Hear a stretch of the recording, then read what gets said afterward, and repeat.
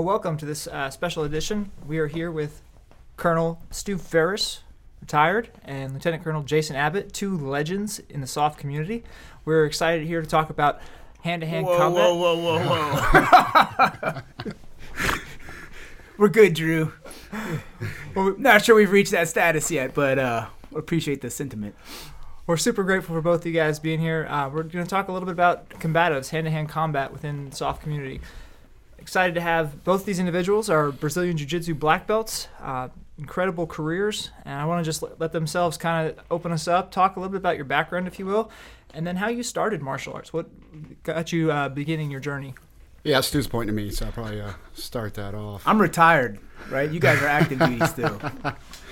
Thanks for the intro, Drew. I think from a background, from the military side, I joined, around 2002. Joined the National Guard, 19th Special Forces Group. Finished up my degree. Went active duty from there, 101st, beginning of the war. It's kind of neat. I was in the 101st over there, 1st 502nd, South Baghdad. Saw a bunch of SF guys running around over there, and I was like, you know what? I want to do that right there. Went into a Ranger Regiment after that, over at 3rd Battalion, down at Fort Benning. Did my rotations there. And then, lucky enough, got 5th Group.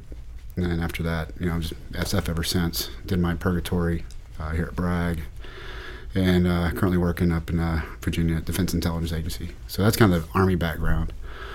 As far as Jiu-Jitsu background, I've been doing about, adds up over time, right? Almost 30 years. Started out traditional martial arts, Korean, Japanese. Once we found a Brazilian to train with, late 90s, started training with under Elio Seneca Moreira. He's currently a 6th, almost 7th degree out of Brazil. And then trained him for a while. And then switched over to Brian Marvin, Henzo Gracie, and been with those guys ever since. So it's been kind of a fun and wild ride. Okay, hey, real quick. My name's Stu Farris. I am a recently retired SF colonel. I was commissioned ROTC 1997. Time flies when you're having fun. First duty station was Fort Hood, Texas. I was an armor officer originally. I did 3 years at 1st Cav. Went to SWCS in the fall of 2000, got selected, came to Fort Bragg shortly after 9/11, and then I had just kind of a unique career, I guess, for what it's worth. I was very fortunate and able to stay most of my time here at Fort Bragg, almost ever since after 9/11. So after going through the Q course, I went to 3rd Special Forces Group, spent a number of years over there as a detachment commander, company commander, group operations officer. Did 6 deployments to Afghanistan while over there. And then I split about half of my time as well over here at SWCS, at the Special Warfare Center School, which I enjoyed immensely. And commanded at the battalion level at the 1st Special Warfare Training Group commander. And then I culminated as the chief of staff here just about 2 years ago. So I've been retired now for about 4 months. Life is good on the outside. As far as martial arts go, and Jiu-Jitsu specifically, I first got introduced to it, I want to say it was early 2000, at the Captain's Career Course at Fort Benning.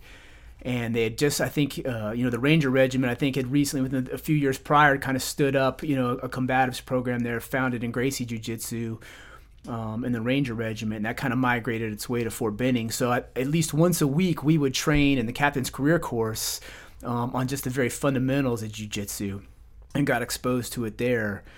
Over time, when I PCS'd to Fort Bragg, going through the Q course at the time, we did combatives as well. It was a different program. It was called Lines. So some of the, I hate to say old timers, but went through that, and it was a good little hand-to-hand, but it was different. But that was what the curriculum was at the time. And then, my time in 3rd Group, there wasn't a codified combatives program at the time. So I delved in it a little bit, but never. We were busy and it wasn't a priority at the time. So to be honest, to fast forward, it wasn't until about 2012 when a very good friend of mine named Jeff Teagues, some people out there may know Jeff, who's a retired 05 super guy, but he was a blue belt at the time, and Jeff was like, hey man, you really need to start training with me. And so he's the one anyways who set the hook, and we started training together, and it's been about 11 years now, you know what I mean? Once I started training with him, I never really looked back, and it's a great thing. One of the only regret, it's not a regret necessarily, but if I have one thing, I wish I would have stuck with it sooner and started sooner, but it's never too late. So So, hey, Stu, I got a question on that. So, we a little bit of different backgrounds coming through the Army between us both. Somehow end up at the same place. Awesome. From a culture standpoint, being third group and you growing up and kind of getting into jiu-jitsu the way you did, how did that culture impact you, and how was it, coming into the lines and the MACP, coming from that angle, and how have you seen that progressed from just a martial art, warrior ethos, culture background? Because you came at the beginning when like Matt Larson and Troy and those that's guys right. created that. Well, that's a whole different time so, when I came in. So yeah, awesome. I remember Matt Larson wouldn't know me from Adam. I was just another Q course. I mean, not Q course, a captain's career course student at the time. Matt Larson's a legend, by the way. That's when it was getting started. But it was literally the colonel, the brigade commander at Fort Benning at the time was an 06. I think he ended up becoming a 3-star general. His name was Mike Farrider. He was also he was a Ranger Regiment. Yeah. He was a 375 commander. He ended up. I think he was one of the DCGs for the 82nd. Mm-hmm. Anyways, he was big into Gracie Jiu-Jitsu, and he was the guy who really drove it home at the captain's career course at the time. And then Matt Larson, I want to say, might have been an E7 or something like that. Those guys wouldn't remember me from Adam. Again, I was just another face in the crowd. But that's where I got my first exposure. So then I came to fast forward at PCS. Here I started going through the Q course. And it was part of the Q course, the SF Q course curriculum at the time. But it was the lines training, which was taught by Ron Don Vito was his name, right? Don Vito and his son Mike actually had a curriculum. And for what it's worth, I thought it was pretty good. It was based on, I'm going to butcher it all here, but it was a pretty simple system. And I think the thing that was good about it was simple, it was efficient, and it was one of those things like once you learned the fundamental techniques and movements, it was something you could. The idea was within about 5 minutes, if you could just make it a habit and a routine, and if you got these movements down, you practice about 5 minutes a day, you could stay sharp in your toolkit, right?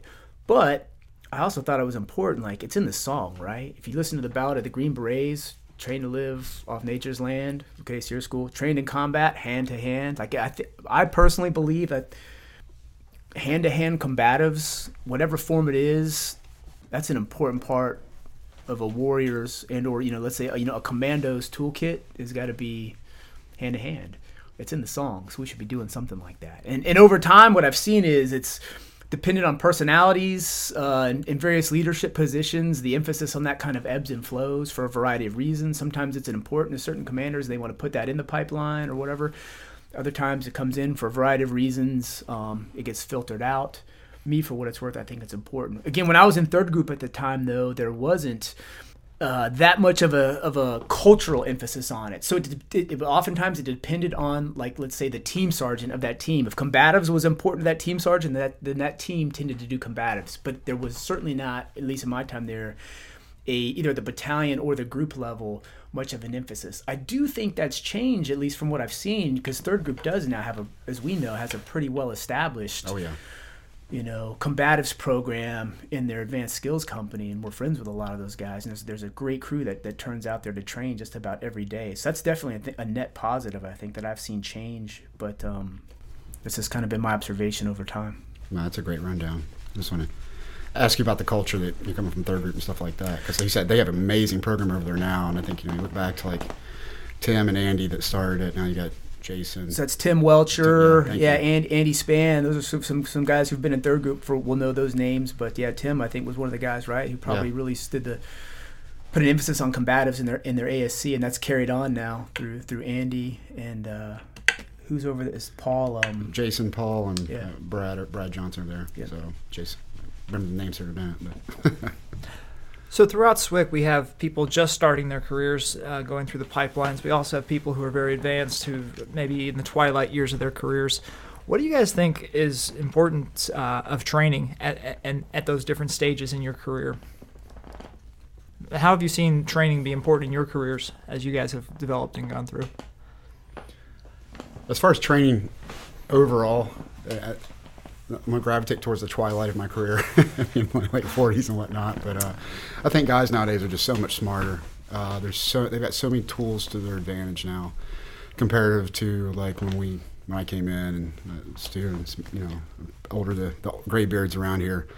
I mean, it was still back in the old like 90s lifting modalities. You just beat the muscle until it gets stronger, right? And it worked for a while.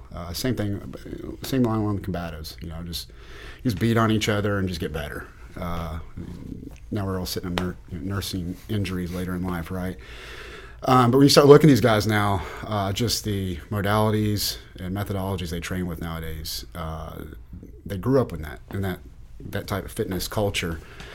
And I think a lot of that goes towards like Thor. I think Thor is one of the greatest programs ever devised for like that, just that 10 level, maintaining the weapon system. And to me, the weapon system, I'll probably drive this home quite a bit when it comes to like combatives, the weapon system is the person. If that person's broke, they can't fire a weapon. They're not even able to get to the point to fire a weapon if they need them to, right? So I think just from like the training aspects, and everybody's getting smarter, rest is getting smarter, rehab's getting more invasive. So I mean, just stuff like that. I think just training's a lot more cerebral nowadays. The recuperation's considered a lot more, and we're putting our our equities in the right places as far as taking care of the soldier's system, the weapon system that we look at. So this is why I value training in Jiu-Jitsu specifically, because I mentioned earlier that if there's one thing, if I wish I would have started and gotten bit by the bug, so to speak, earlier, because I wasn't, I want to say I was like maybe 38 years old. Right, I'm 49 now. I'll be 50 in October. But 2012, when I really started in earnest, I was already, again, 38 years old. But here's what I'd say. I mean, I already had some good life experience at this point. 6 combat deployments, this, that, and the thing.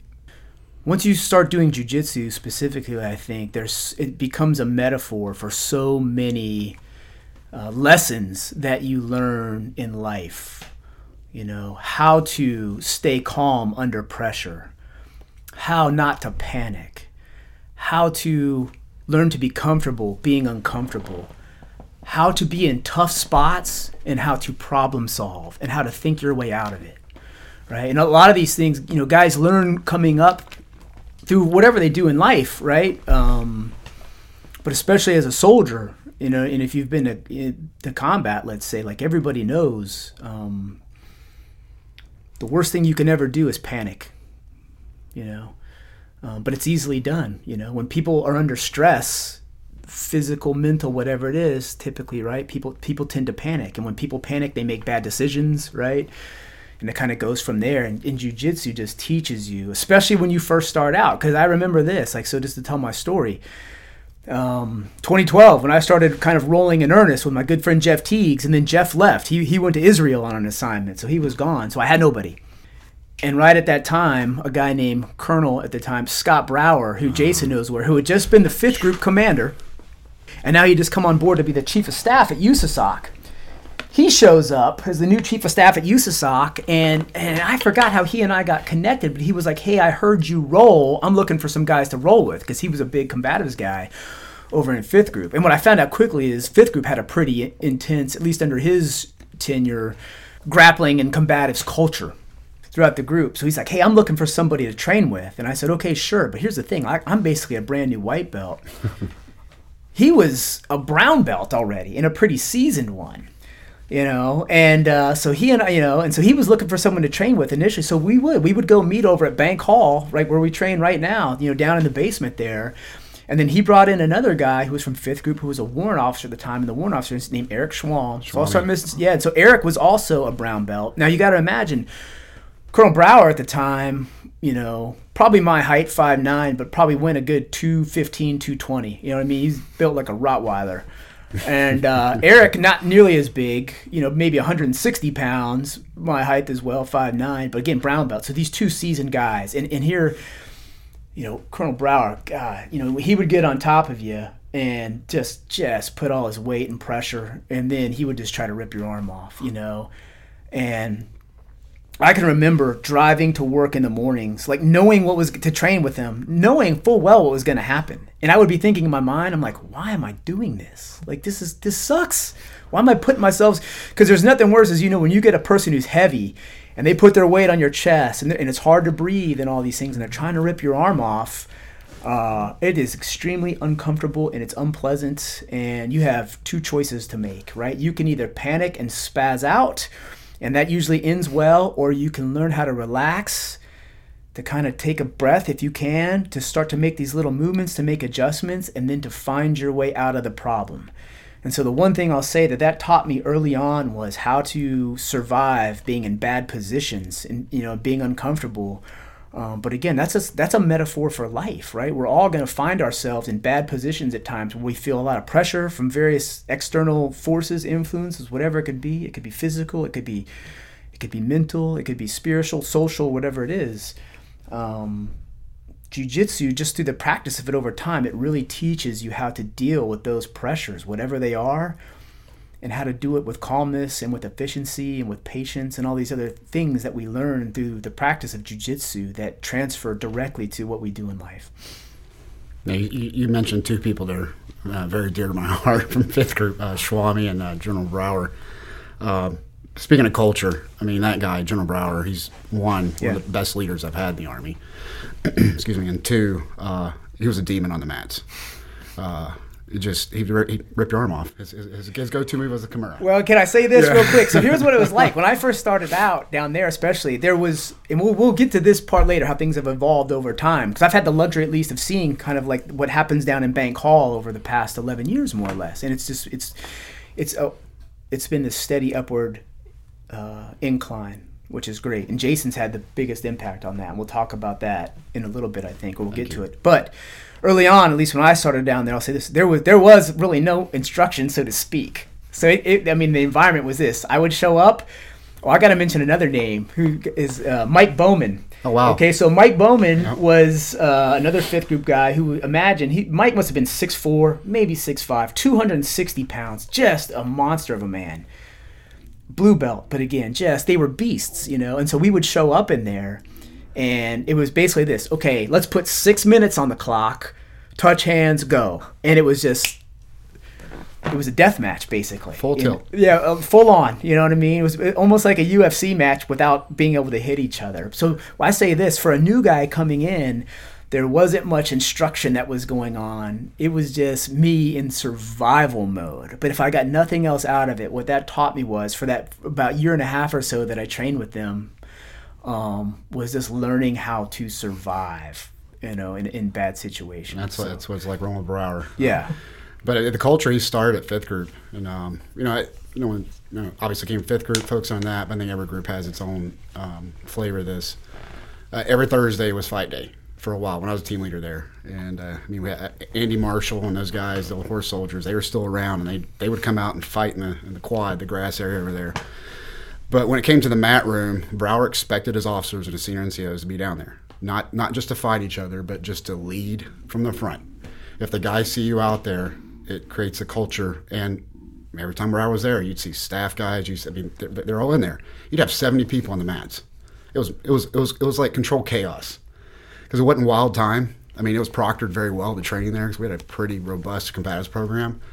But you just noticed through the culture and group, everybody could talk to each other. Everybody was open. Everybody was just engaged, because you can't hide. You can't hide on the mat.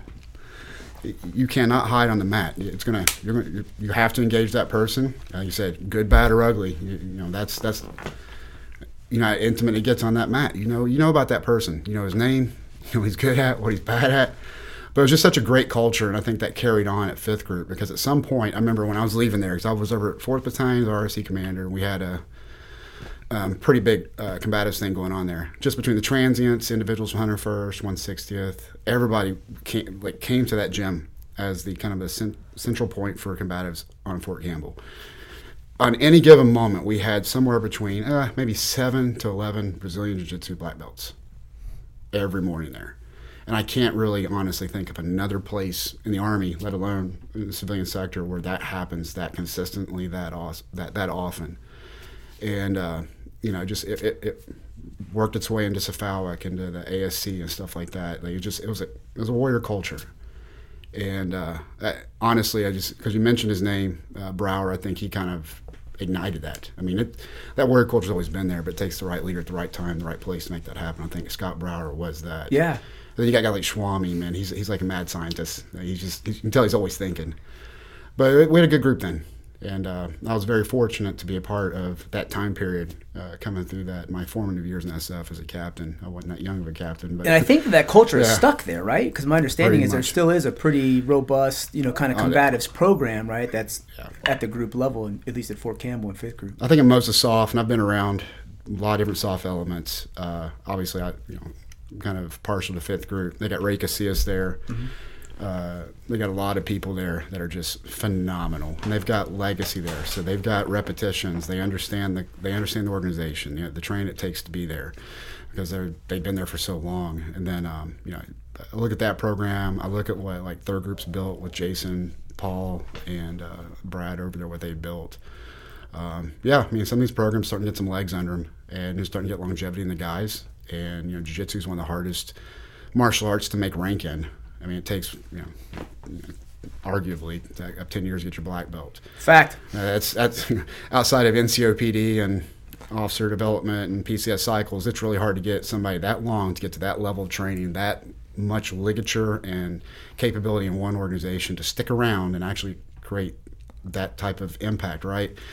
But it's starting to happen, and you're starting to see these guys that are, sticking around long enough to actually give back to the groups, the regiment, and the people, the new generation coming in. I think it's awesome period of time, like just now. See the dividends pay off, the return on investment from some guys like Brower and those guys who started that off. Yep. So we touched a little bit on the personal resiliency and also the community that gets built through Brazilian Jiu-Jitsu. So on that note, real quick, just again, that's what Jason was like, relationships, right? Because all these guys we talk about, like everyone keeps in touch with each other now. You know what I mean? Via various means. Even they're in different places now and locations. Guys check in with each other. You know what I mean? Hey, how you doing? I think Swami's opened up his own academy now, or gym. Outside of Fort Campbell. But it really. You form kind of a community, right, that you keep in touch with and you're a part of, even after you get out of the military. You know what I mean? That's always there. So, absolutely. Sorry. So, what's available for students going through SWCS right now? One of the 3 pipelines. What training opportunities are they having at this time? Can I say something? Send it. Yeah. So let me talk, if I can, just a brief hit, and this is just my own personal experience again of training over in Bank Hall, across the street from where we're at right now. Because I started training there in 2012. And before that, even though, there was a time, when SWCS really had a very, very well-established combatives program. And I want to say, and someone can probably fact-check me on Google after this or whatever, but back when the Army was big on the All-Army combatives tournaments and whatnot, like SWCS would, in the early, I want to say it's circa 2006, 7, 8 time frame, SWCS would go down there and win that thing. Really? And, where you guys like Tim Kennedy was part of the team. That makes a difference. Oh, yeah. Though they had some other guys, too. John Long, look him up, another 5th Group guy. He's, some monsters. And they would go down there and clear house. But they trained. They had a very, it was well-supported, well-resourced. And that's why if you go down there now, you'll see pictures of like guys like Chuck Liddell, Randy Couture, right? And I think there were some... I don't know who they were, unfortunately. Some of the senior NCOs that ran the NCOA at the time were very passionate about it, and they would bring some of these high-level, the best of the best in UFC to do little seminars and things like that. And so there was a really good, prominent kind of program that was going on, and for whatever reason, that fizzled out over time. When I came in 2012, when I started rolling, there was again Jeff Teagues got me into it, and then we were actually looking for a place. We would go roll over at Ritzep's gym, believe it or not. We'd pull some wrestling mats out, and we'd jump all over each other. And again, Jeff was a blue belt at the time. I really had no idea what I was doing. And then we're like, we can find a place that has some actual jiu-jitsu mats. And so we found Bank Hall, so we started going down there. And there was another small group of guys. Like there was a guy named Derek Davis that would train down there who worked over in the NCOA. So we kind of got into that group. So there was a core of like 3 or 4 of us that would get together to train. And then Brower showed up, you know what I mean? And it kind of went from there. So there was always this nucleus of guys that just trained just because we enjoyed it. But there wasn't a lot of structure either, right? And then you would see like students in the qualification course or whatever, or even cadre would kind of poke their head in and be like, oh, you guys roll. Like, well, can I join you guys? Sure, no problem. So what I kind of saw happen over the years was things down there like ebbed and flowed. At some points, one time we'd have students that would come through that were really. We had a black belt. I'll tell you, there was a guy. I'll say, his name was Clint Carroll. Clint was a Carlos Machado black belt who was going through the Q course at the time as an 18 Delta. And this was around 2015 to about 2017 timeframe, and he was a regular down there. And at the time, he was able to give some really, really high level instruction. And we were all very grateful for that. But then, of course, he graduated the Q course and was gone. And so then it went back down to just the rest of us, But what I've seen happen over time is just by having a group of people down there that train regularly and routinely in the mornings. And then when they started moving some of the Thor gym equipment in there, what I saw happen was the mat space got less. Smaller and smaller. It got smaller and smaller, right? And so there was some downside to that we lost some mat space. But I'll say this, and they moved in some of the Thor gym equipment. But here was the upside to that. Now you had more cadre and cute qualification course students that were coming in to see that, to use that equipment, and then they saw us rolling, which they wouldn't have otherwise, which then piqued their interest. And then as we see now, they would come and ask, like, hey, and then this is the question they always want to know is, like, well, how much does it cost? All this stuff. No, it doesn't cost anything. It's free. Just come train, right? And then, what I saw happen, this is where Jason comes in. So it's always ebbed and flowed over time in terms of, there was times when it was only 3 or 4 of us down there, just enough people to keep the flame lit, so to speak. And then there'd be surge periods where you'd be having, 20 to 30 people on the mats. And that's where I'd say where we kind of are now, believe it or not, right? Mm-hmm. And I'll say this, what I've seen, who made the difference down there is Jason. When Jason came on board, and I got introduced to Jason I was the training group commander at the time, and Bill Bradley, that was who's now Lieutenant Colonel, but he was the XO down in 4th Battalion at the time. Because again, I had just gotten back from the War College. I wanted to get things back up and rolling down there, so we had this core group of guys that were interested in, and we enjoyed doing jiu-jitsu, but we didn't really have any adult supervision, so to speak, and which can be dangerous. And Bill was like, hey, he's like, I know a guy, his name's Jason Abbott. He goes, I think he'd be great if you could, and he's a black belt, under Brian Marvin and Henzo Gracie. And I said, say no more. Get him down here. And I want to say, like, the next week, Jason showed up, and that was in 2019. And ever since then, that's 4 years going now. But that's what's really, him showing up down there has professionalized the training that takes place down in Bank Hall now and we train 5 days a week down there now, Monday to Friday, 6:30 to about 8 o'clock, and it's in Drew, as you've showed up and see what it's all about, but it's I think we've got a great environment down there. I know diversity is a big thing these days. And you talk about a diverse crowd, though, right? We've got people from all 3 regiments. We've got males, we've got females. Some guys bring their kids in. Spouses come in, right? It's everybody, and the thing that bonds us all, I think, is just like, we enjoy training and everything that comes with that. Just, the social aspects, the physical aspects, getting to know each other, and that transcends and beyond just the mats, right? But there's friendships that develop in relationships, in very positive ways beyond the mats. But I've had the luxury, I guess, of seeing how things have evolved down there, literally over the past 11 years. But if there's one person that's made a huge difference in the training that goes on down there, it's this guy sitting here to my left, Jason Abbott. Absolutely. Wow. Kind of speechless. I really don't know what to say after that. Appreciate that. Yeah. Sometimes it's like kind of wondering, I never try to be the best guy, I just try to be the right guy, And sometimes by the virtue of that, you end up where you end up. I think one of the things you talk about, wow, really, thank you. It's like the community and the relationships. I think I'm coming up on 22 years, if I do the math right, in the military. And, man, I've just way more awesome career than I could imagine when I started this journey. Looking back, the times, the people and stuff like that, great relationships. But when I really look back at it, like I still keep in touch with the first people I trained with in martial arts. And it creates such a community, it creates such a camaraderie, right? Yeah. Aaron Stevens, Rob King, William Schneider, those guys when I first started. And, moving along and more into, I think you'll probably touch on this here in a little bit, Drew, as far as, like what it does for you as a person and like coping and helping, fire, stress under fire, for lack of a better term that you had touched on too. I can sit here and, this, both this. I can sit here and tell stories all day long. But like one of my favorite, and I don't think about it often. It just kind of jogged my memories listening to you talk. When I went in 101st, it was the first 502nd, the Blackhearts on their year-long trip over there. And it was the Blackheart trip. Actually, a book written about it. It's not the greatest of books, but at that time, I'd probably been training. When was that? 2005. I'd probably been training about off and on martial arts 10 years, whatever. Jiu-Jitsu only for maybe 6, 7. And we get over there and we're just getting. It's wild, wild west at that point. Every day something's happening. Our battalion lost 24 guys that year, and it's just every day was chaos, right? And we didn't have T-walls up back then. Old Iraq, you had the goat fence up. You're in tents. You're wearing your battle rattle, your IBAs back then to go to the restroom. Even, what is your stress relief other than waiting on the next patrol order to come out and go out and do it again? That's not the best stress relief. So we had a gym. Okay, cool. We can go there and lift weights. Well, that's not for everybody too.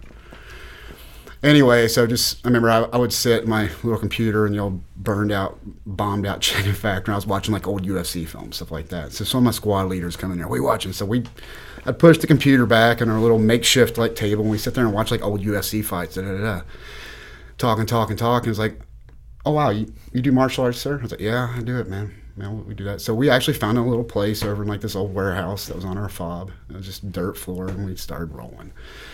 Man, that was brutal. It was like 5 of us, me and my squad leaders, a couple guys from over at HHC, first 502nd. And it's like, man, this is pretty brutal. these rough floors here. So we went and got 2x4s and then got a bunch of blankets and a staple gun. And we just put 5 blankets and just staple them down and put those together. And we created our mats out of that, And I can't even begin to tell you just like how awesome that was. Not just for me, for that little group there, that our time off, like stuff sitting in the tents, playing video games, whatever, or just whatever, go out there and actually start working. We just start workshopping. I wasn't really teaching, just start workshopping. We were really beating the crap out of each other because it's way back when, right? But it was just so fun. We had a goal every day. Obviously, our mission first, whatever. But we had a goal every day. We come back, we go eat, knock the sweat off. Go in there, hang out, and just kind of like the world outside didn't matter for a second. And honestly, man, that was a mental place that I know I could rely on every day to go to. And I just remember back then, down in Ludafia and a couple places, if you know the Fias down south of Baghdad, kind of got out a little bit. And he was a great guy, Michael Ampkins. He was the platoon sergeant from the mortars at HHC. He's like, hey, I heard you do combatives. Like a little challenge happening, come up there and fight a little bit and train a little bit. Next thing you know, guys would come up from the different outstations and MSS and they get some rolls on. And I just know for me and a few other people, that was like one of those things where you just, thank God that was there, man. Because the stress was pretty palpable. Yeah. That time. You just reminded me of something, if I could too, real quick, Jason. Is another lesson, right? Is there's a lot of talk these days, from health and wellness standpoints of the importance of mindfulness, you know what I mean? And staying in the present moment and not worrying about the future and, right? These things that cause anxieties that we don't even know what's going to happen or not, right? But we do it to ourselves. And I learned this early on in jiu-jitsu was it forces you to stay present and in the moment when you're training, especially when you're kind of grappling or rolling with someone else. Because I found out this. When I'd be training with someone and we're sparring, let's say, if I was in the moment, if I was no longer present, if I was allowing, I would start to, oh man, I got this big presentation or a briefing I got to give later on today. If my mind would switch to that in the moment and I would start thinking outside of the present, inevitably I would make a mistake.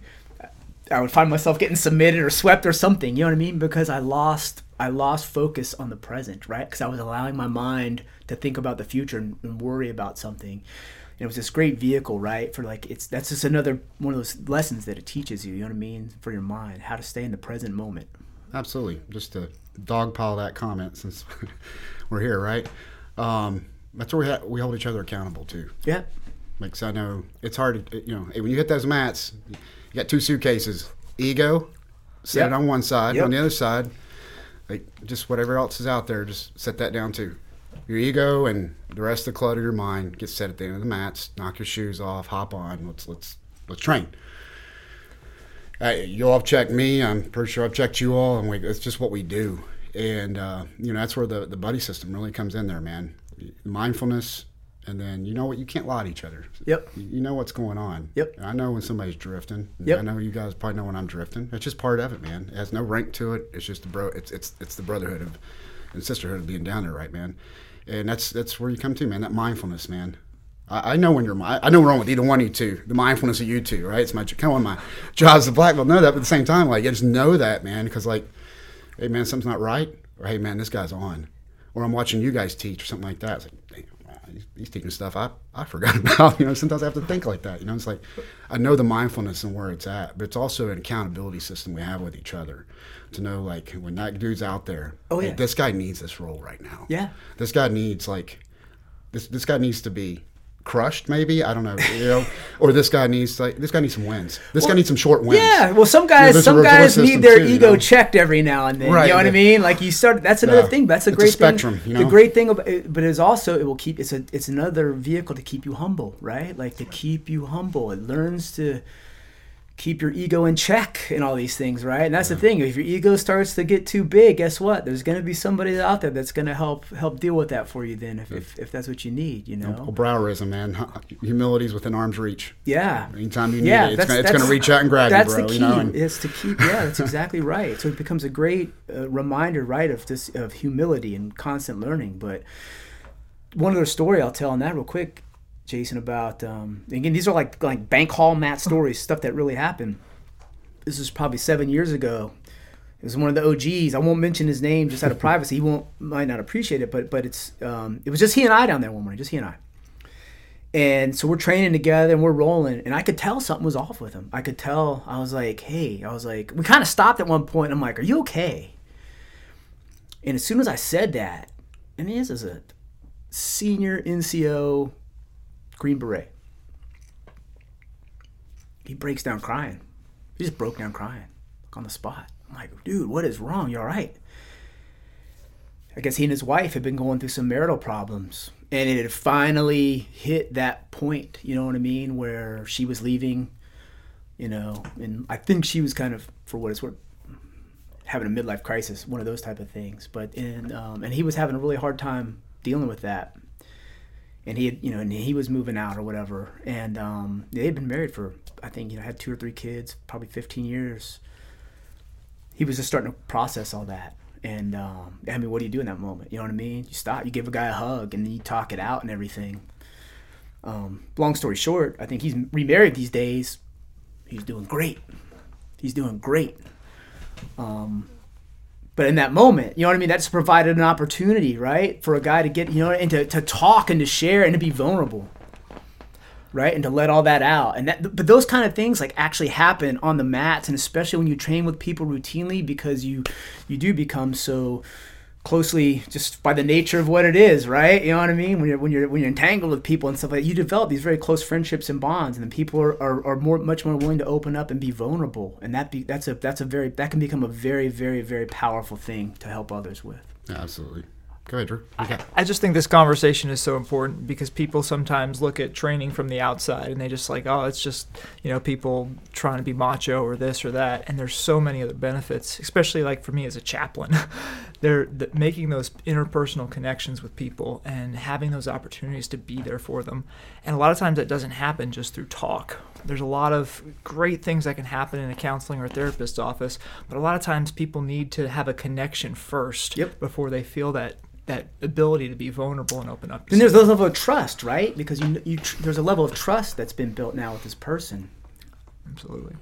So you got to think every time you're on the mats with somebody, again, doing a lot of different martial arts. I'm really focused on the jiu-jitsu aspect of this.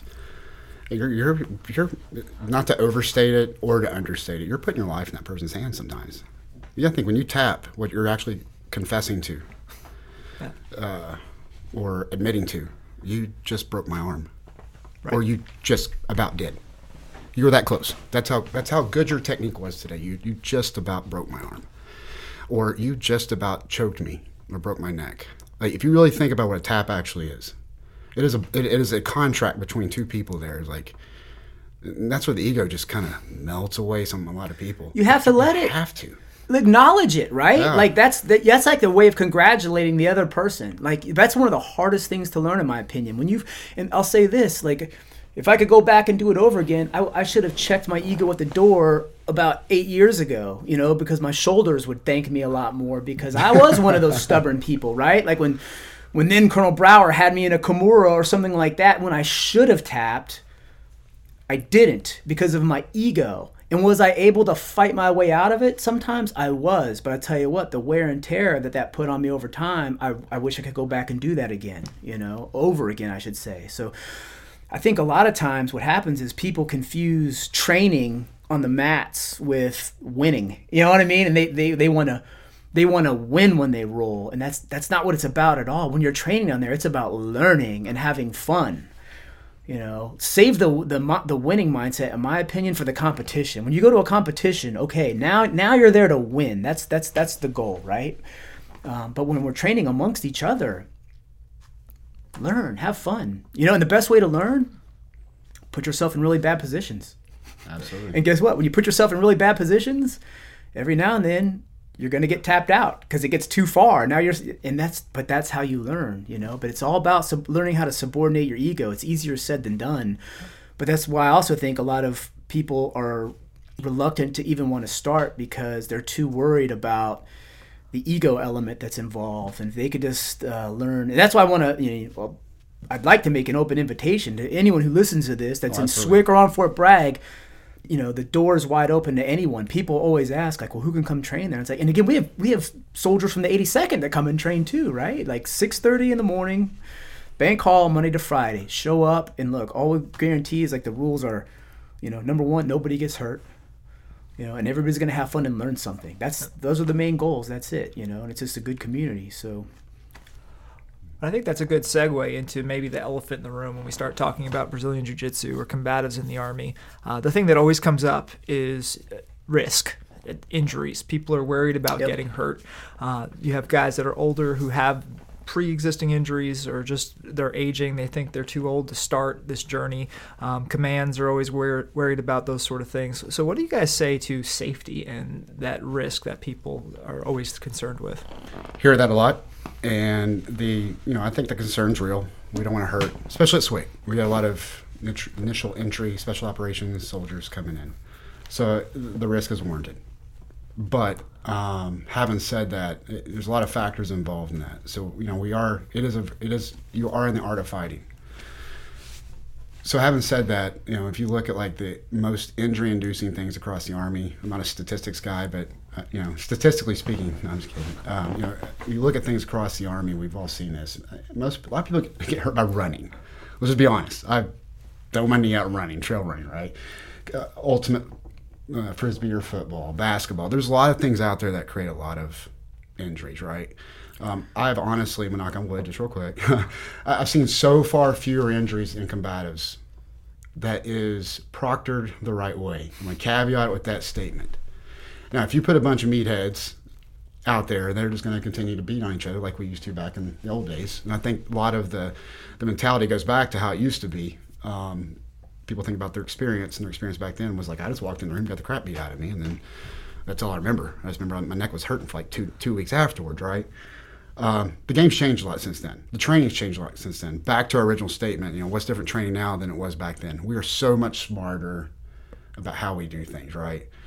And so when I look at it, if it's proctored right, and you have the right people there, like you're not going to see that as much, if at all. The way I break it down, and you all heard me say this ad nauseum in class, we get an hour and a half to train. All right, first things first, we're going to work on stand-up. There's a reason you got on the ground. Or there's a reason you want to not want to get on the ground. Who knows? But so stand-up. And then you go into the ground game. Well, it'd be different. I'd be a horrible instructor if I still y'all out there and just everybody just beat on each other, figure it out, right? I'm not going to do that. So let's back the throttle off to about 20%, and let's kind of like surgically take apart this technique, and let's figure out what works, and then we'll start repacking that to make it work for everybody. And then when you think about what you just did, you did a lot of training just in that alone. All right, cool. Now that you all have worked through it, all that intricacies of this technique. Let's drill it. Let's drill it. Let's drill in a semi-live environment. All right. While you're all drilling it, me and Stu as black belts, and you do too, Drew. Walk around. Now let's go around. Make the lower belts and the other people that aren't as experienced as us. Let's make sure they're doing it right. Let's walk around. Not move your hand over here. Not put your foot. Whatever. Cool. Now let's go to open rolls. All right. Stop. We're not beating each other up yet. Why don't we work on the things we worked on in class to make sure we can do it at the speed of war? Now, if you add that up, that's over an hour's worth of instruction there. All right. So from a responsible and accountable person here, because I am as a black belt, like I'm responsible for things on the mat, and I'm accountable for things. If I teach you a crappy technique and you go out there and it doesn't work in Iraq, Syria, or even the streets of Raleigh, whatever, if I taught you a bad technique and you use that, I'm accountable. That's the way I kind of look at that, right? So I'll make sure I'm going to teach you the right things, at least I think are the right things, right? But from a safety standpoint, on those mats, we just mitigate a lot just by having control of the group, teaching the right way, and everybody walks away with a great experience and they come back. And so now when you have the guys, Stu was talking about off the mats, the foot traffic, that's our recruiting program right now, and it works great. They're looking over there and they're like, I hear it. I don't know if you hear it, but like, hey, can we join over there? Yeah, that's it. That's like a full-blown class. You're not, like, what you're all actually teaching that. You're watching black belts and brown belts walking around. You usually don't see that in a combatives facility. And you guys are actually like teaching stuff. Like, this is legit. We hear that. And that's not on me. That's on everybody here. That's on you guys. I mean, it takes all of us to do that, right? So now we got people wanting to come in because I'm in the Q course, right? I remember when I did the Q course, man. I just got back from the point with the Q course. My shoulder was shot. I was scared. I thought I was blade running the whole time. I was scared to death I was going to get hurt. But now we got guys wanting to come over there. They're willing to join in there and train us while they're in the Q course because they know it's a safe environment to come learn, train a technical skill, and you show up to your team with a warrior skill as a new guy. And that is money, if you ask me. Now, and I just went on a rant here. Thanks, Drew, for setting that up. But Stu, if you want to add that, please. No, that's great. And from a safety standpoint, I'll say this, put some things in perspective. Maybe I may get in some trouble, but I'm going to cite Mark Asanovich, who I believe was he was a strength and conditioning coach in the NFL for about 14 years. I think for the Tampa Bay Buccaneers, for the Minnesota Vikings. Quoting and citing him. What are the two most injury-producing athletic sports activities statistically? I believe number one is Olympic lifting. Number two is powerlifting. Look at the Thor programs that we're using right now. Right? A lot of that is Olympic lifting and powerlifting based, right? So now I'll say this, like anything though, if you train it smartly in a controlled manner under the proper protocols, it's safe. Like almost everything we do is oftentimes safe, right? What gets you hurt in those endeavors oftentimes is what? Your ego. You're trying to do too much weight. You use bad form. Boom. Next thing you know, you just hurt your back. You just hurt your shoulder. You just tore a pec or whatever. It's no different in jiu-jitsu, right? It's extremely safe. It's the great thing about jiu-jitsu is you can train it almost every single day. It's not like boxing where you're getting hit in the head and you got to worry about now things like we know, like TBI and CTEs and these things.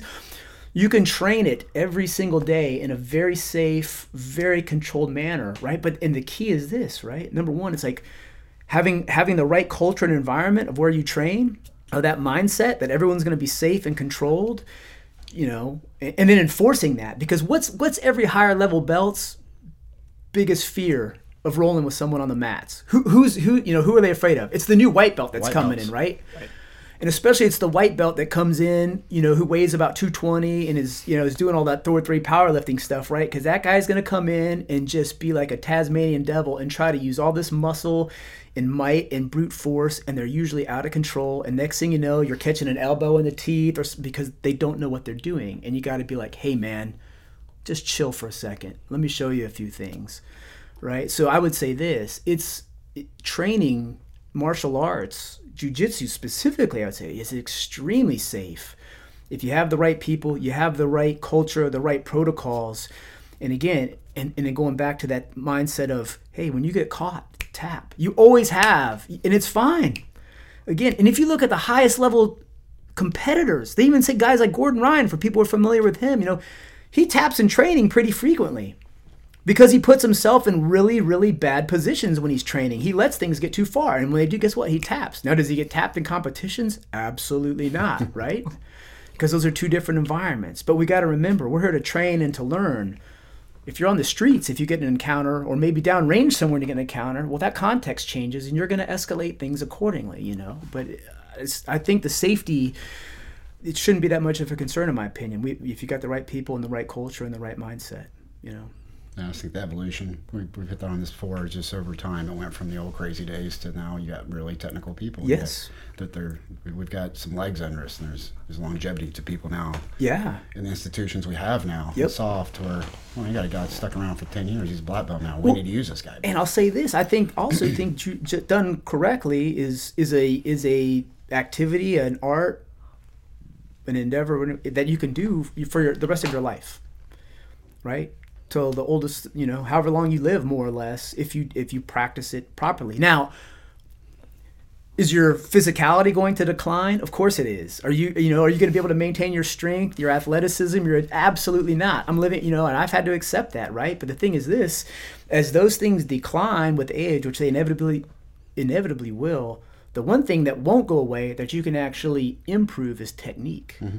Right? And so by focusing on technique over time, you can help make up for the loss of athleticism, strength, power, all these things that decline with age. And when you get to our age, we start to look back wistfully and like, oh man, it is what it is, but you adapt, right? But it's one of those, again, Jiu-Jitsu is one of those lifetime practices. You can make it if you practice it accordingly.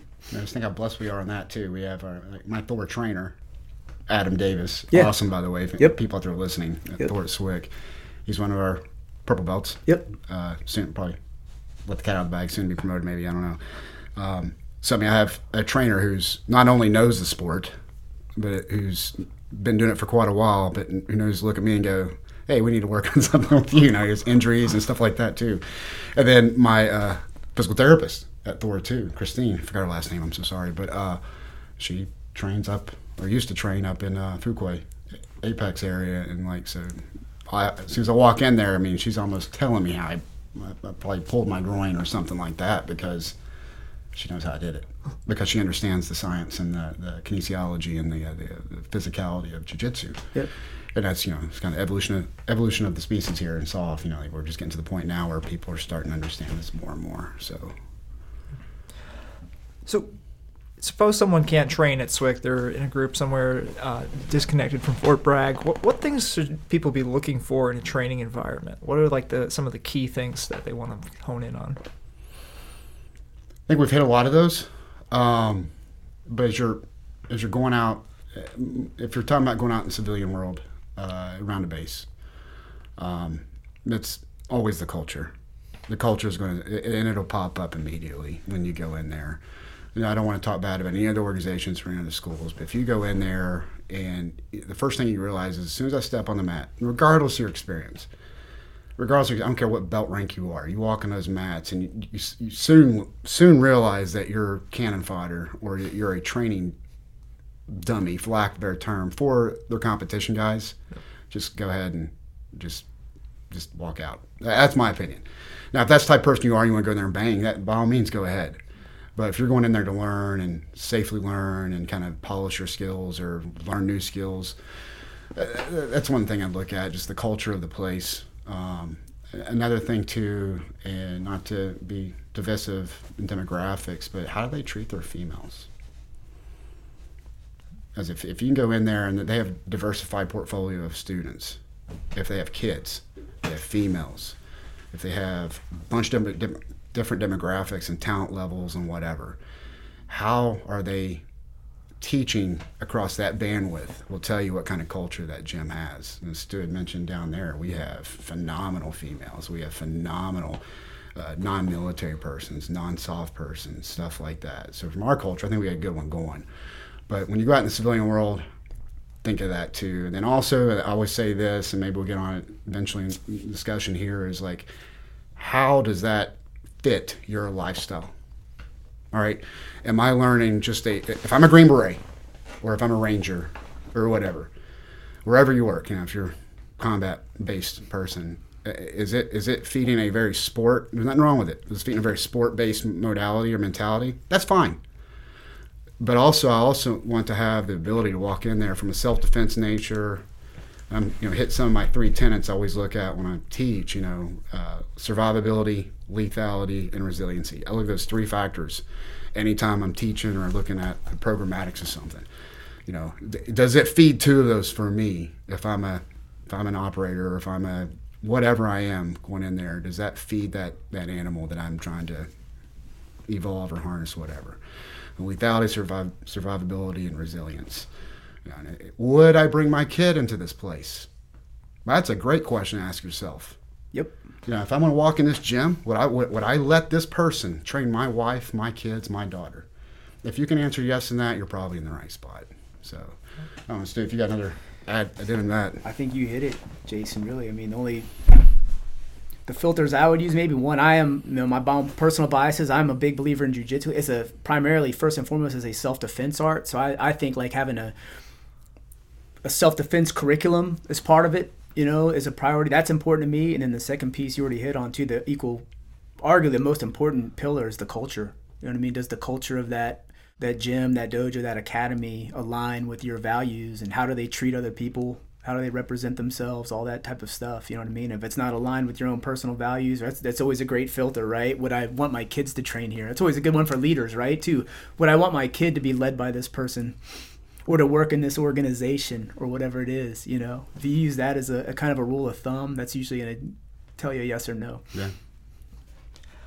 I think one of the prevalent attitudes I've come across as I talk to people about jiu-jitsu and different things, especially across the military, is this mindset that they've been trained in, certain individuals feel they've been trained in weapons, maybe they have a CCW or something. So the idea is I don't really need jiu-jitsu because I have some other tool that I can use to get out of a bad situation. So why would I ever want to, train in a martial art per se?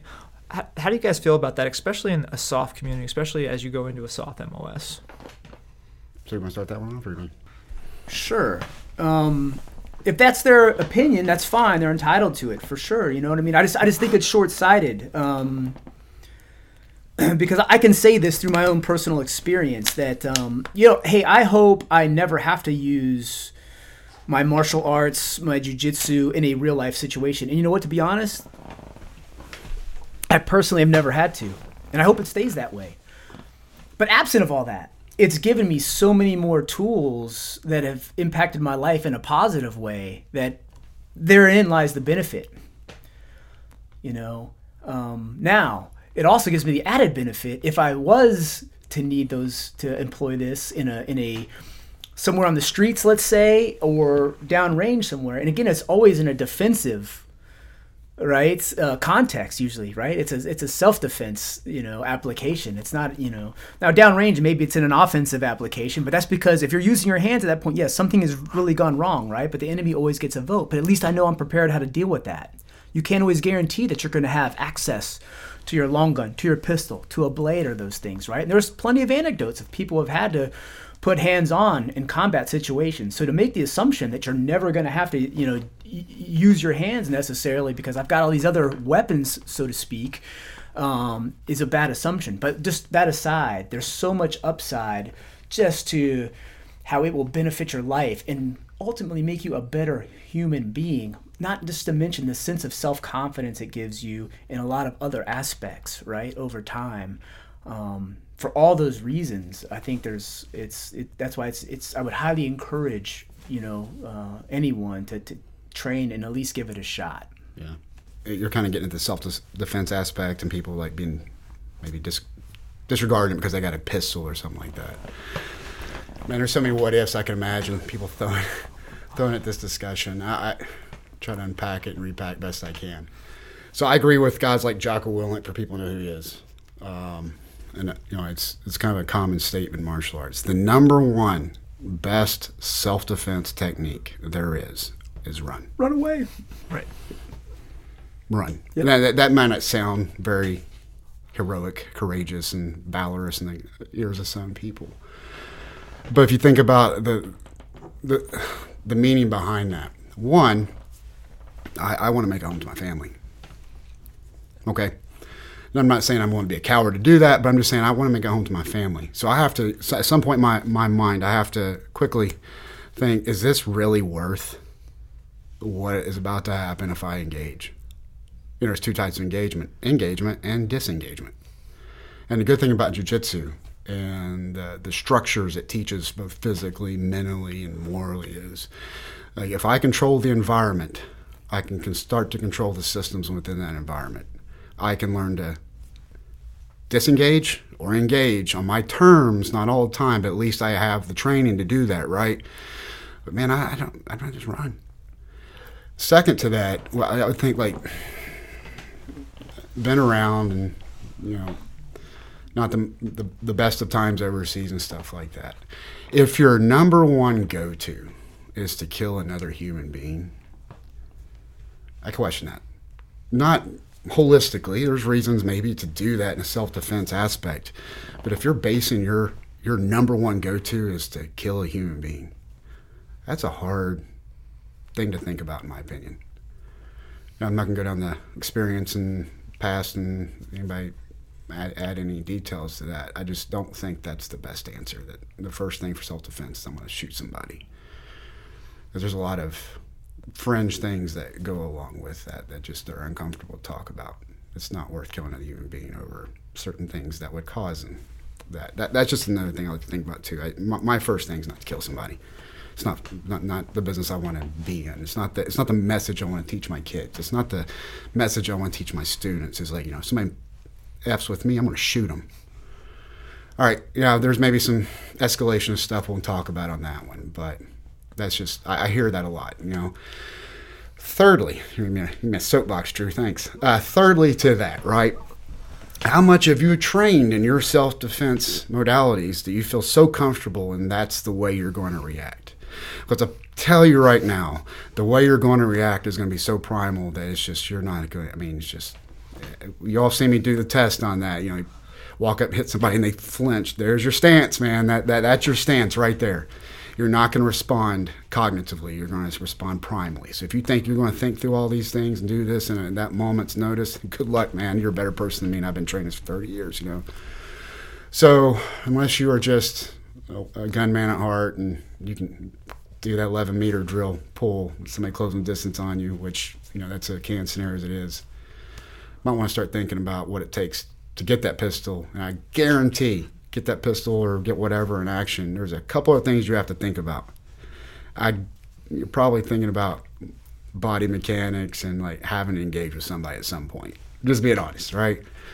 So the whole self-defense thing, I don't know, man. We can talk about this ad nauseum. I just think, just being able to protect yourself, your family, and disengage on your terms is an absolute just must in any of those situations.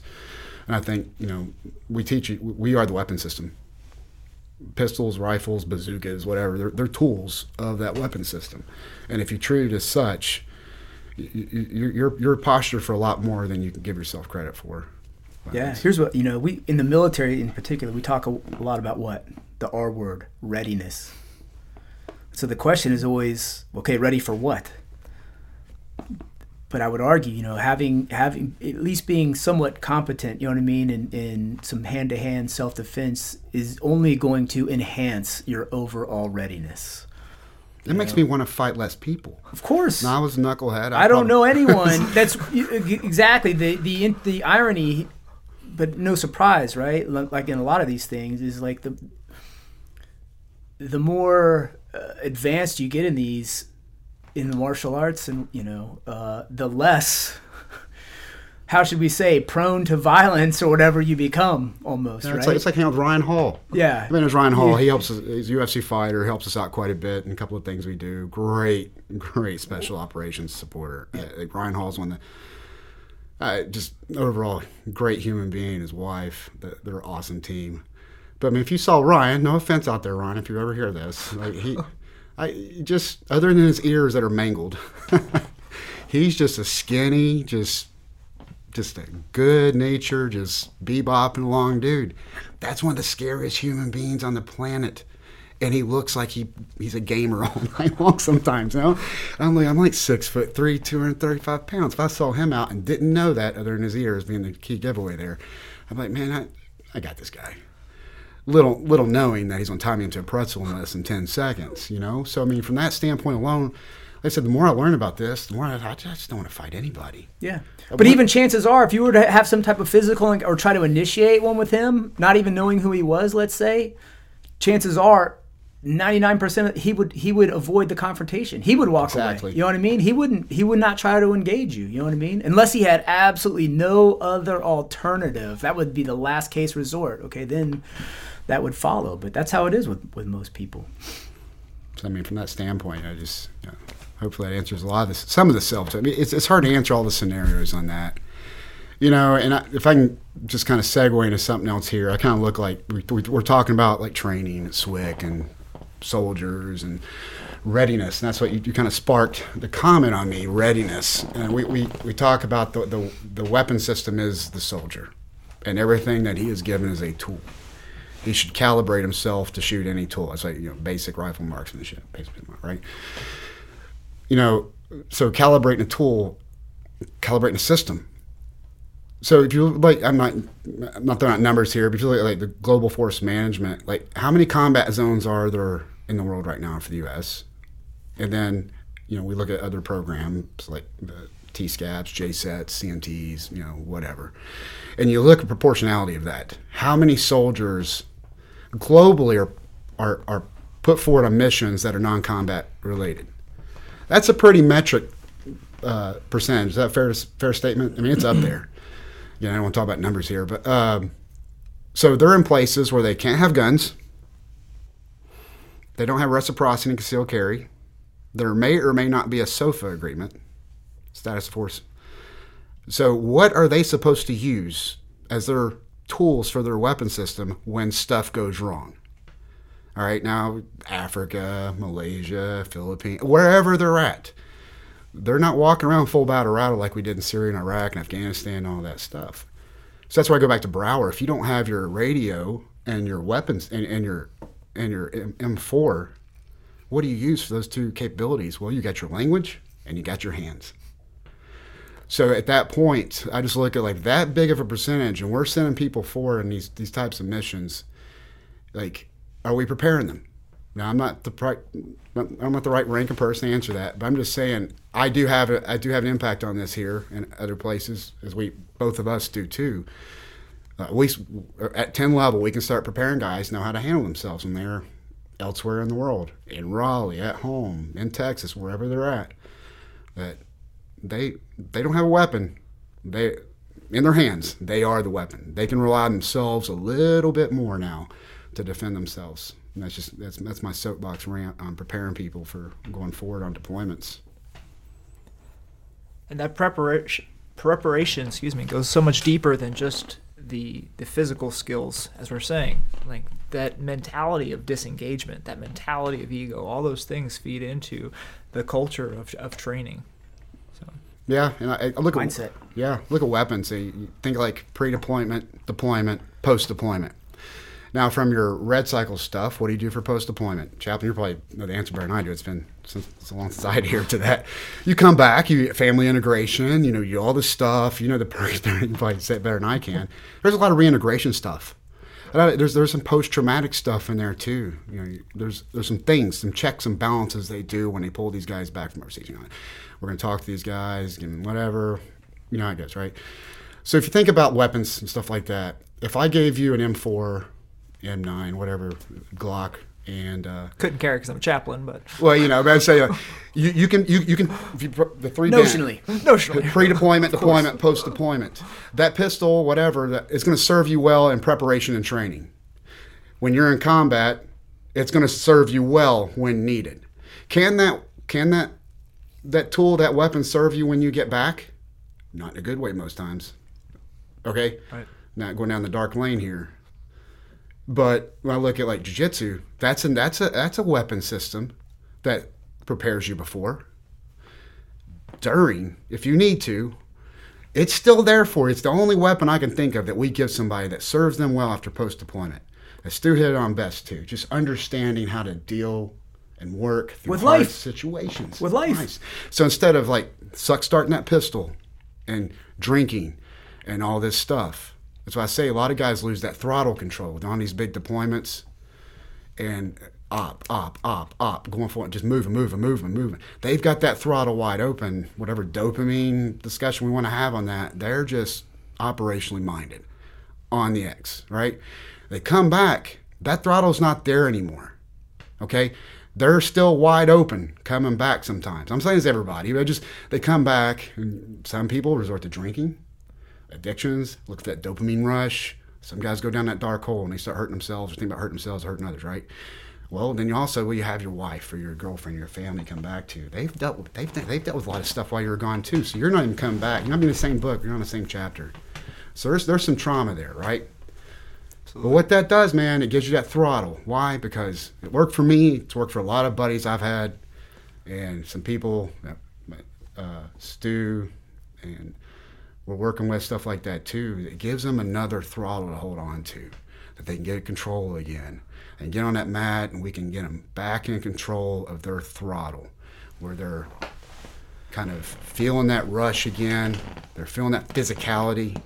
They're feeling that emotional stress and how to deal with it, being stuck under us. Like, it gives them that ability to get a hold of things again and get them somewhat in the right pathway back to a balance. So there's a lot of talk, and has been for a while now, right? And special operations, USASOC, about what? Human performance and wellness, HPW. And when we look at wellness, I'd say, a lot of people, or their health and wellness, a lot of people want to think, hey, my PT score or whatever. Yeah, I'm healthy. I'm well. I can max out the ACFT, right? No, wellness, health and wellness is holistic, right? There's a physical component, but there is a mental component. There is a spiritual component. There is a social component. There are environmental components, right? It's to all of that to being healthy and well. And so, and again, I'm very biased here, obviously, this is what we're talking about, but as a one-stop shop that really checks the block on almost all of these different dimensions of wellness, you have Jiu-Jitsu, because it literally touches on almost all of those, right? There's certainly a physical component to it. There is a mental component to it that you have to deal with. There is a social component, right? It's a group. There's an environment. There's even a spiritual component, believe it or not. It's all of those things. And that's why I really recommend it and commend it to anybody who's looking, if that's a priority in their life, or maybe they're struggling with certain things. I always offer them, hey, maybe get into jiu-jitsu, maybe come train with us or whatever. You may find that this is going to fill a lot of the holes or the things that you're kind of maybe struggling with, or some of the gaps in your life that you needed to help fill or whatever. Like, this is a great vehicle for it. I think that's one of the dangers sometimes. FM 722, holistic health and fitness, we compartmentalize so many different aspects of our wellness. And the Hebrew word shalom, it means nothing missing, nothing broken. That everything is together in one piece. Oh, see, I thought it meant peace. You know what I mean? Like, yeah, but that's what peace is. It's when everything. Language training. Brilliant. Stuff done out there. Yeah. It's when everything is together and nothing is missing, nothing is broken. So, I would love to hear a little bit. Now that you're retired, I know you're working with an organization, and how is Jiu-Jitsu helping folks as they come out of special operations? Because a lot of our cadre are in the twilights, they're coming out, and so how might this help some of our folks across special operations? Sure, I'll speak to that very briefly. So I retired back here officially in January, 1st of January. I work for a small nonprofit organization called the Donovan and Bank Foundation. It's named after Bill Donovan, right, the founder of the Office of Strategic Services, which was the forefather to the Central Intelligence Agency, the CIA, and modern day Special Forces. So you got Bill Donovan, and then you got Aaron Bank, right, the first commander of the 10th Special Forces Group, established in 1952. So you got Donovan and Bank Foundation. Now this was stood up by my good friend, who you guys know as well, Paul Tulin, right, recently retired about a year before I did, Lieutenant Colonel. Did time in 3rd Group, USASOC, and SWCS as well. And then Drew Stamp is the 3rd, so there's 3 of us. And our main mission is we run these transition workshops and the purpose really is to enable and to assist special operators who are getting out of the military, right, to bring closure to their warrior story and then to transition to a life of peace, contentment, and balance, right? So that's the goal. Now, a lot of guys we find when they're getting out, what are they worried about? They're worried about getting a job a lot of times. Oh my gosh, I got to get a job. And what we've learned and what we know is this: you don't need to worry about the job. You're going to get a job. I don't think we found anyone or came across anyone yet who didn't get a job or even have a problem getting a job, right? Like, trust me, with your background, with your skill set, with your knowledge, with your expertise, experience, all that stuff, and almost none of our people have a hard time getting a job at all. Here's what they struggle with. 3 things generally: purpose, identity, and community. That's what they miss when they're no longer in the Army, in the special operations community anymore, right? That's oftentimes, those are the holes that need to be filled. So we try to help them find that on the outside. One of the vehicles that we use is actually Jiu-Jitsu, because we're passionate about it and we know firsthand all of the benefits about it. And we can't be all things to all people and espouse these things, but we want to offer services and things that we can stand by and vouch for because we've personally benefited for them and we know the goodness over time. So one thing we do offer the people that go through our transition workshop is we've partnered with the We Defy Foundation that, Jason and I's black belt, Brian Marvin is on their board, a member of, and they're an organization that originally was founded, I believe, to get after the veteran suicide problem. And so they have an arrangement with highly credible jiu-jitsu academies throughout the country. And so for service members who are getting out, they can apply for a scholarship through the We Defy Foundation. And then they'll link them up with the closest affiliated academy to them. And I think they get 2 free gis and a free year's worth of training, right, through the We Defy Foundation. So what we're doing is through the Donovan and Bank Foundation, because our idea is this, is if someone else out there already does it, we're not going to try to replicate, what someone else already does, probably better than us. But we do want to preach the gospel of jiu-jitsu and try to use jiu-jitsu, again, as a vehicle for our transitioning service members and soft people, right, to help make their lives better. And so we've partnered with the We Defy Foundation. So here's a good example. Just 2 weeks ago, we had a guy who went through our program, and now he's starting his master's program up at Columbia University, New York City. And I just happened to ask him anyway, hey, by the way, would you be interested in getting involved in jiu-jitsu or starting jiu-jitsu? And he's like, you know what, that sounds really good. And I'm like, great, because we got a great offer for you. I can get you linked up with the We Defy Foundation. Oh, guess what? There's this guy named Renzo Gracie. You may have heard of him. His academy, it's one of the Mecca academies of all, is right there in New York City, right? So I reach out to Brian Marvin, and literally within 3 hours, they had this guy connected with Renzo's academy with a POC there, and he's able to go start training there almost the next day. Now, I'll add one additional layer that we've thrown in. We've also established a relationship with another really amazing black belt named Henry Akins. And so Henry Akins, if you look him up, again, a 3rd degree black belt under Rickson Gracie. So you can just Google those names if you're not familiar. Some people consider Rickson Mini the greatest of all time. So Henry, again, amazing human and amazing jiu-jitsu black belt. And he has some really, really good online curriculums that are awesome supplements to obviously to live training. But what he's offered us at no cost is he has it's probably close to 60 or 70 videos, but it is what he calls his white to blue belt curriculum. And it's essentially, I think it's what Rickson Gracie's white to blue belt curriculum was. And it's all videoed. He shows lots of exceptional details that you won't see in a lot of other places. And honestly, I think he sells that thing online, and he sells lots of it. It's like $1,000 online curriculum. Well, he's given that to us for free. So anyone who kind of comes to us and we refer through the We Defy Foundation to train at for transitioning soft service members at a jiu-jitsu academy, they also, as a package deal, they'll get Henry Akins' white to blue curriculum as an online video supplement that they can use to train as well. So that's how we're kind of trying to, again, within Donovan and Bank Foundation, one of our vehicles we've put out there as a program to try to encourage people to get involved in jiu-jitsu. And it's really from that holistic health and wellness standpoint, right? And if it's another vehicle for finding some purpose, some identity, some community, and also filling some of those wellness gaps that may exist in guys and gals as they transition as well.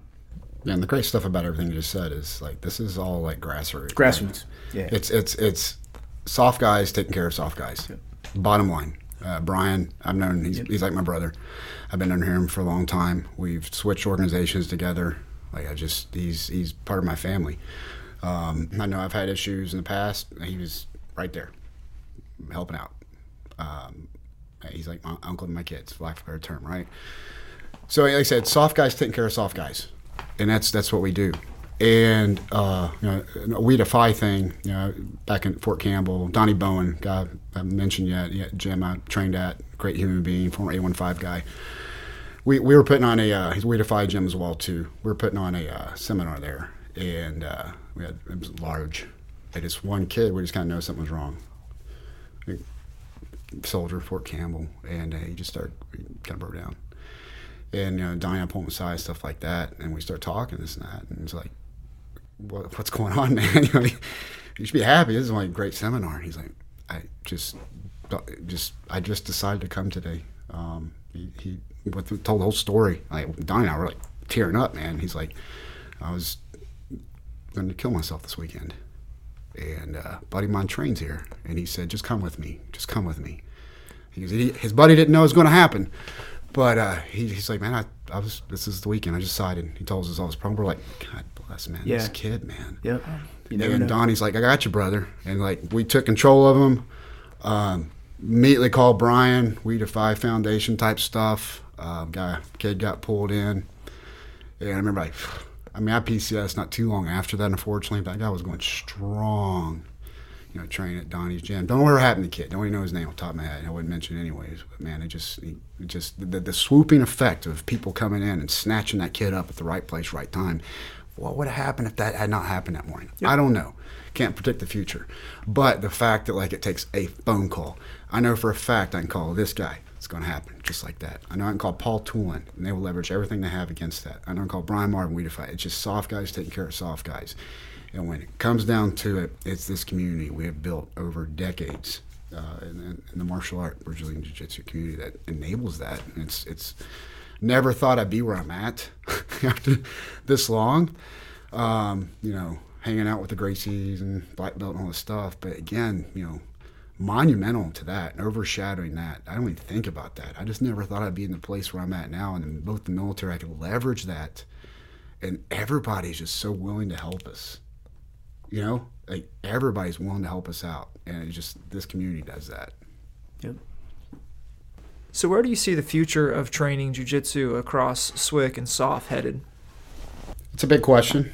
I think trend lines. I think between myself and Stu kind of named and identified some of the trend lines as we've seen them grow. I think since the beginning of UFC and MMA and all this stuff, both Brazilian Jiu-Jitsu and this stuff has really ignited, and it's a common, everybody knows what UFC is, right? Jiu-Jitsu is getting that way now. Looking more at the Olympics, stuff like that. It's a whole different discussion. But I think it's more recognizable, and people are starting to see the value of it. I mean, my gosh, we were just talking today about Elon Musk and what's his name? Yeah. The super fight Mark between Zuckerberg. The super fight between the millionaires. Can't make it up. There's no better way. There's no better indicator that the industry's healthy when you have the two most richest people in the world. It's yeah, we're going to do that. Well, that's egos too, though, right? Yeah. One guy calls one guy out on social media, and the next guy's saying, I'll fight you in a cage fight. But if you talk about measures of success or performance and effectiveness, I think that's up there, Shane. It's out there, right? Hey, I'll fight both those guys at the same time for $100 million. A fraction of what they make, yeah. So, I mean, from a social standpoint, it's out there. The cat's out of the bag. This is great stuff. From a SOF and military perspective, the MACP program, everything Larson, those guys created, geniuses back then, definitely had legs and is running. SOCP program, it's integrated in 350-1. Guys are just doing this on their own. 10-level training. It's almost like I'm a warrior. It's a responsibility. You're seeing a lot of people do it on their own. So that's a great trend line to follow. Ever since I've been here, I'm always worried about that because I came from fifth group, great culture. You had Browers, General Brennan, General Locke, Powers. I mean, that was just it was crazy. Every group commander could beat you up. It was awesome, And almost break you. yeah. So it was a great culture from that standpoint. And it was a very healthy culture, not beating people up. But, moving that way, I come to brag. I'm like, oh, my gosh, man, I just left 5th group. Well, so many black belts in the commander, stuff like that. What's it going to be like? Well, then I have this guy, was a train group commander, chief staff. Like, you talk about I enabled a lot. You enabled a lot bringing me in here. You came at the right time in my life where I came in here and started teaching. And I was like, holy cow, man. Like, this is a great culture to be in here, too. SWCS a good place to be. And then, lo and behold, back when General Roberson was here, man, that guy's a beast on the mats. That guy can throw down, and he was very supportive of it. And so I was like, wow, it's more than just Fort Campbell. And then you start seeing other groups come in. You start seeing this culture, 10th group, Mike Grant and those guys out there, 7th. It's there, right? And so now we got, General Bopere and Mike Sullivan, Colonel Sullivan, chief of staff, supportive again. It's like the support is there. It's just building the infrastructure in there to keep this going and keep it from name tape deflate and going into like institutional and building and all the other things that go along with that. So I think from moving along in SOF, I think we're on a good trend line. I think the skill set's there. People are more willing to share it safely and integrate it in training where needed. And I think the people that need to be where they need to be are there and influencing. I think the influence is the key term there. And, I mean, right now, Drew, just you, the grappling chaplain. Yeah, we talk about health and emotional health and stuff like that. To have a chaplain, not only on the mats, to affect this from just you have hands-on people in ways that I can't have hands-on people, and it's a spiritual, emotional, and healthy way in that aspect. So, I mean, our chaplains are now grappling. So, I mean, to me, like, that measures of effectiveness and success, we're getting to the point now where the trend line's there. I just think it's like, keep on that glide path and keep building it. I think it's going to keep moving that way. Sir? Yeah, so real quick, one, I would love, I think a lot of people would actually, it would be great to get combatives training, I think, back into the pipelines.